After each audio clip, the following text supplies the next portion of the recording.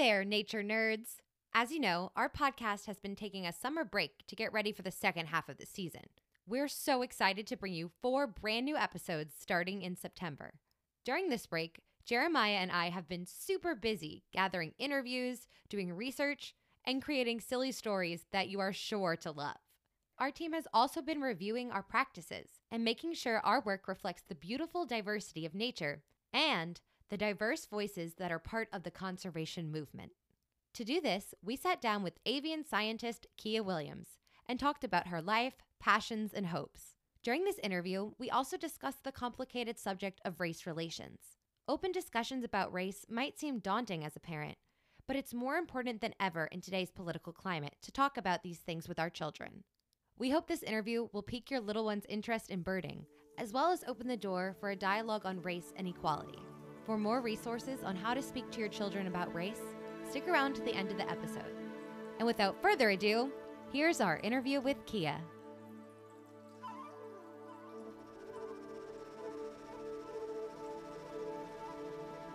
Alrighty, are we recording? Yeah, we're good to go.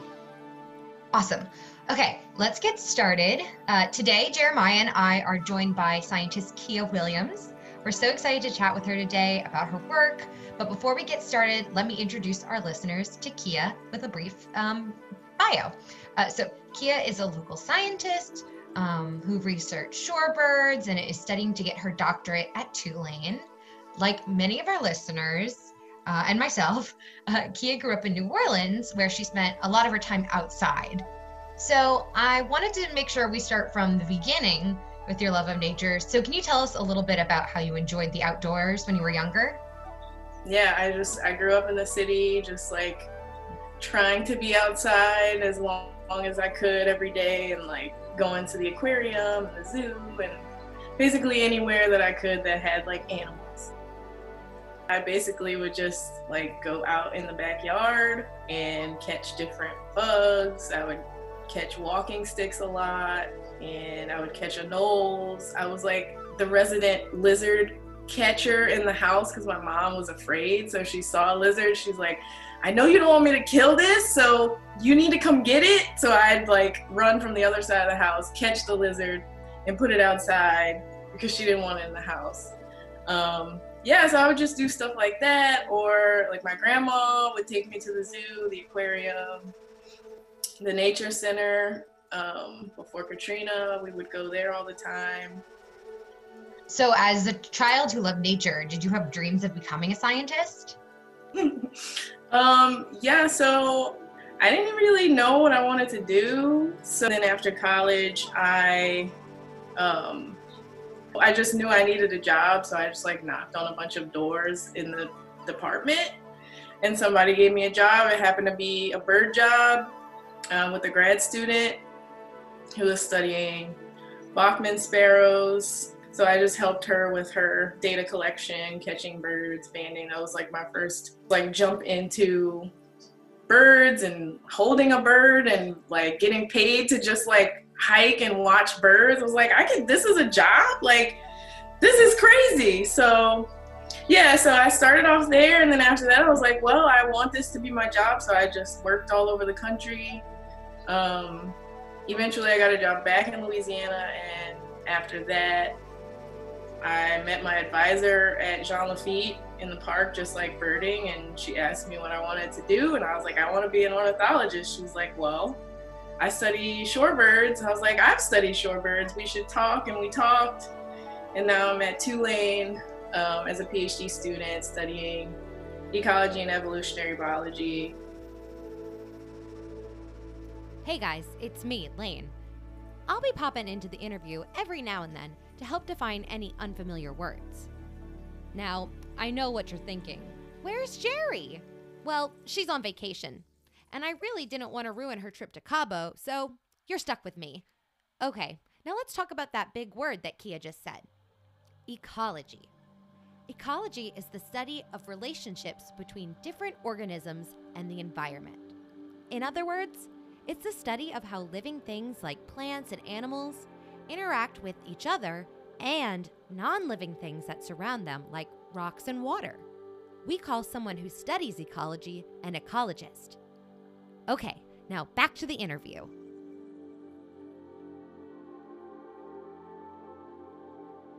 So what does your work entail? I specifically study avian ecology, and my focus is on beach nesting birds.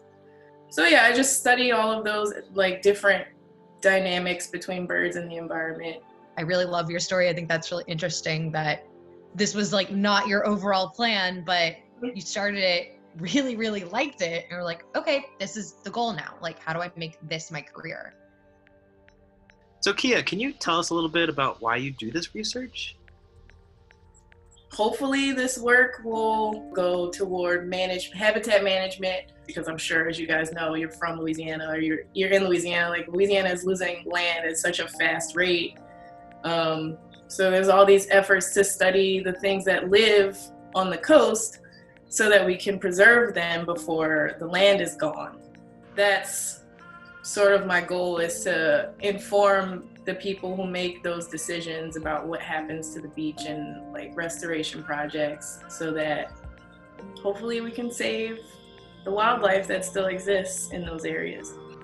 I think that's a really admirable reason to do this type of work.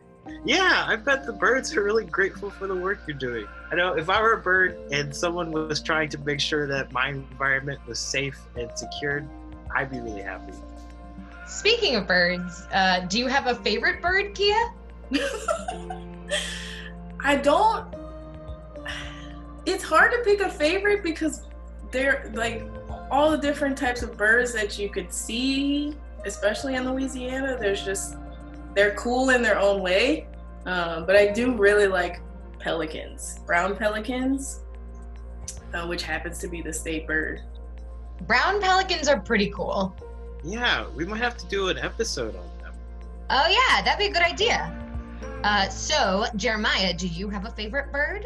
I don't know, like, I don't really have a favorite animal. I definitely have a favorite dog, which is my own dog. His name's Hershey. He's a chocolate lab. But I don't know, I don't really have a favorite. I have a favorite dog, and that's it. What about you, Lane? Oh, okay. I think my favorite is the sandpiper. I just really like their silly little skinny legs, and like the way they run up and down the beach is really cute. All right, let's see. What is our next question? So let's start with those two. Yeah. I guess in terms of birding in Louisiana, is it different than, like, I guess, birding in Philadelphia in terms of the environment? Is it easier to bird here since we have the swamplands compared to Los Angeles or to, again, Philadelphia? Like, what is it like birding here? That's either A, special compared to other places that you've birded, or just like different? Yeah, I guess the difference between birding in Louisiana and birding other places that I've just like lived and worked is maybe specifically in New Orleans. I feel like you can just walk outside and go birding. Like, you don't have to go to like a designated place. Sometimes I'm not even going to bird, I'm just going to like take my dog for a walk, and I'll see all kinds of birds that I wasn't even expecting. I'm like, man, I should have brought my binoculars. I should always have my binoculars. But yeah, I think it's cool that you can just like step outside and birds are just all around. So I think it makes it more accessible to bird, because you don't have to have a lot of transportation. You don't have to really have a lot of equipment. If you just have like a cheap pair of binoculars, you can just like walk around the block and find some birds to look at. That's a really excellent point, Kiah. Living in a big city with lots of interesting wildlife all around makes participating in nature exploration really accessible for all people. Access and equity is key to ensuring that all voices are being given a chance to be heard in the conservation movement. Definitely. Kiah, I'm curious. What is it, I guess, about birding that you love so much? Just I don't know, I do a lot of self-reflection, so that was like one of the things that I was thinking about, like, what is it about birding in comparison to like mammals or plants? But I just feel, for me, it's like a game or like a puzzle. So if you're like out in the woods or out at a park, you might hear something, but you don't see it. Or you might see something but have no idea what it is. So it's just fun for me to like put all the pieces of a puzzle together. Yeah. And mammals are too easy. You're like, that's a squirrel. I know what that is. Got it in one. Squirrel. But also with the larger mammals, a lot of the times you're not even looking for them, or you're not seeing them. You're seeing like a piece of hair on a tree or like scat on the ground. You're not seeing like the actual animal. So I think it's cool that with birds you kind of like get to see them really close. Awesome. All right, let's see. So we had a couple questions about ways that we can help promote voices of people of color and like your personal experience as a person of color in this industry, kind of your general thoughts and reflections, and then we can talk a little bit about like how we can all help to be like better advocates. So I haven't really experienced prejudice within the birding community, but I will say that during my field work, like, because I don't work in New Orleans, I work on the coast. Sometimes interactions with people just in those areas can be uncomfortable, because most of the towns that I work in are predominantly white places. You don't usually see a lot of Black people, so the way that I sort of carry myself is different. I don't feel as comfortable. I've had encounters with people that were not great. It's just like I'm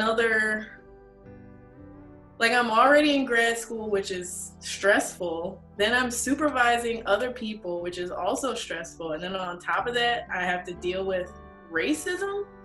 All those things pile up, and it takes an emotional and mental toll when you just want to do your job. You want to do the research, you want to enjoy yourself, and then you have to kind of like, watch what you're doing, or watch your surroundings, watch other people, because you never know. But yeah, no, I've never had any encounters during birding that make me not feel safe. But I will say that I probably conduct myself in specific ways because I don't want to look suspicious, or I don't want to look obvious.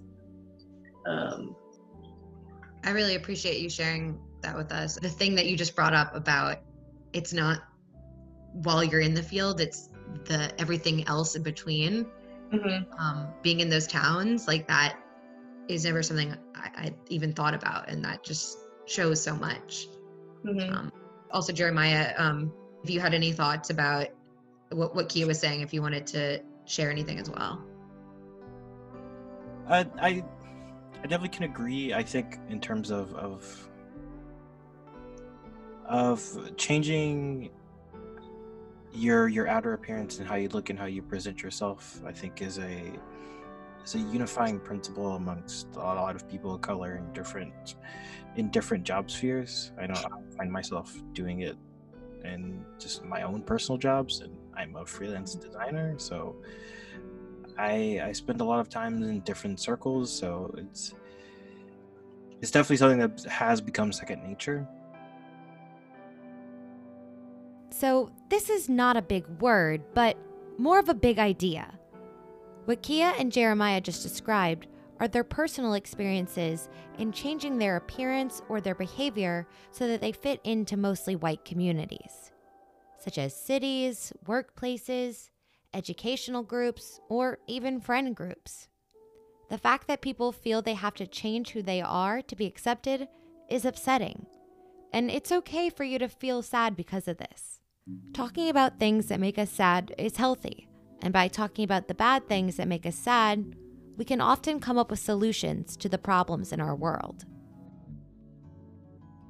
So Kiah, I know that myself and other members of the Nature Nerds community want to help promote a more equal scientific community. So do you have any suggestions on what we can do as individuals or as a group to help with this mission?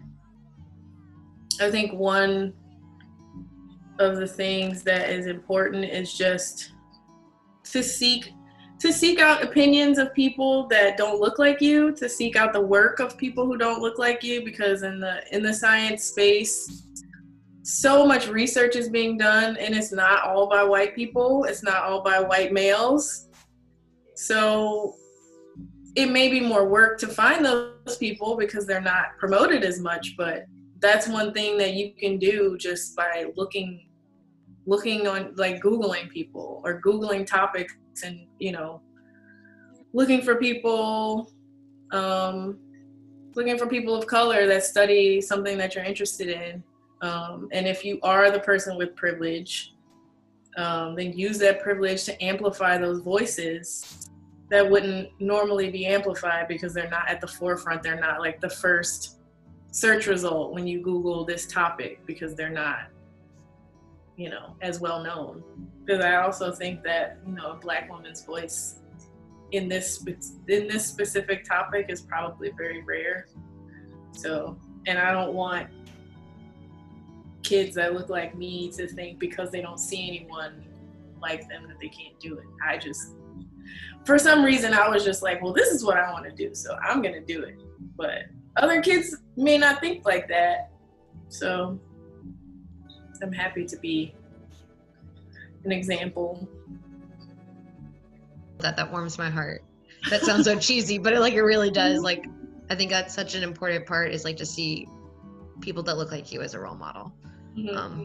I guess in the scientific community specifically, it's just interesting to me that we appreciate biodiversity so much. Like, we want our green spaces to be diverse and have different plants, insects, fungi, birds, mammals. We want those environments to be hospitable for all types of living things. So if we already appreciate that sort of diversity in ecosystems, I don't understand why it's so hard to appreciate diversity in science the same way. I want to just see house sparrows outside. I want to see pelicans and like buntings and cardinals and all these different types of cool birds. You know, just seeing one thing and one perspective being shown is like the most boring way to go about that. Like, use the diversity to make things more dynamic and interesting, so you can reach more people that way. You can make more people of color feel like they're welcome in this space so that they can contribute to the field. Yeah. I don't know, you just get so many more diverse backgrounds. You get so many different ways of looking at a problem, solving it differently, just by asking for the expertise of everyone involved and everyone who cares, not just the majority. So, yeah, I think the conversation is there, and I think that's definitely a good stepping point, but there's still a lot of work that still needs to be done to promote equality. Before we let you go, I want to ask if you have any advice for members of our audience who might be interested in becoming a bird watcher, but might not know where to start. Just to not feel intimidated if you don't know things. I feel a lot of the time people shy away of saying they're a birder because they don't know every bird that they see. But if you think watching birds is interesting and you enjoy it and it's fun, it doesn't have to be your job, it just happens to be mine. Well, we want to thank you so much for stopping by to chat with us today, Kiah. Yeah, thank you so much for stopping by, Kiah. Yeah, and thank you guys for inviting me to talk. Alrighty, Kiah, you have a great day. You too. Bye. Thank you for listening to this special episode of Nature Nerds. We hope this interview will spark a meaningful conversation between you and your loved ones on the importance of equality. For additional resources on how to talk to your children about discrimination, please visit www.pbs.org/parents/talking-about-racism, or check the episode description for this link and others below. Special thanks to Kiah Williams for sharing her time and stories with us today. Don't forget to tune in on Monday, September 28th for our next full-length episode. And until then, stay wild, nature nerds.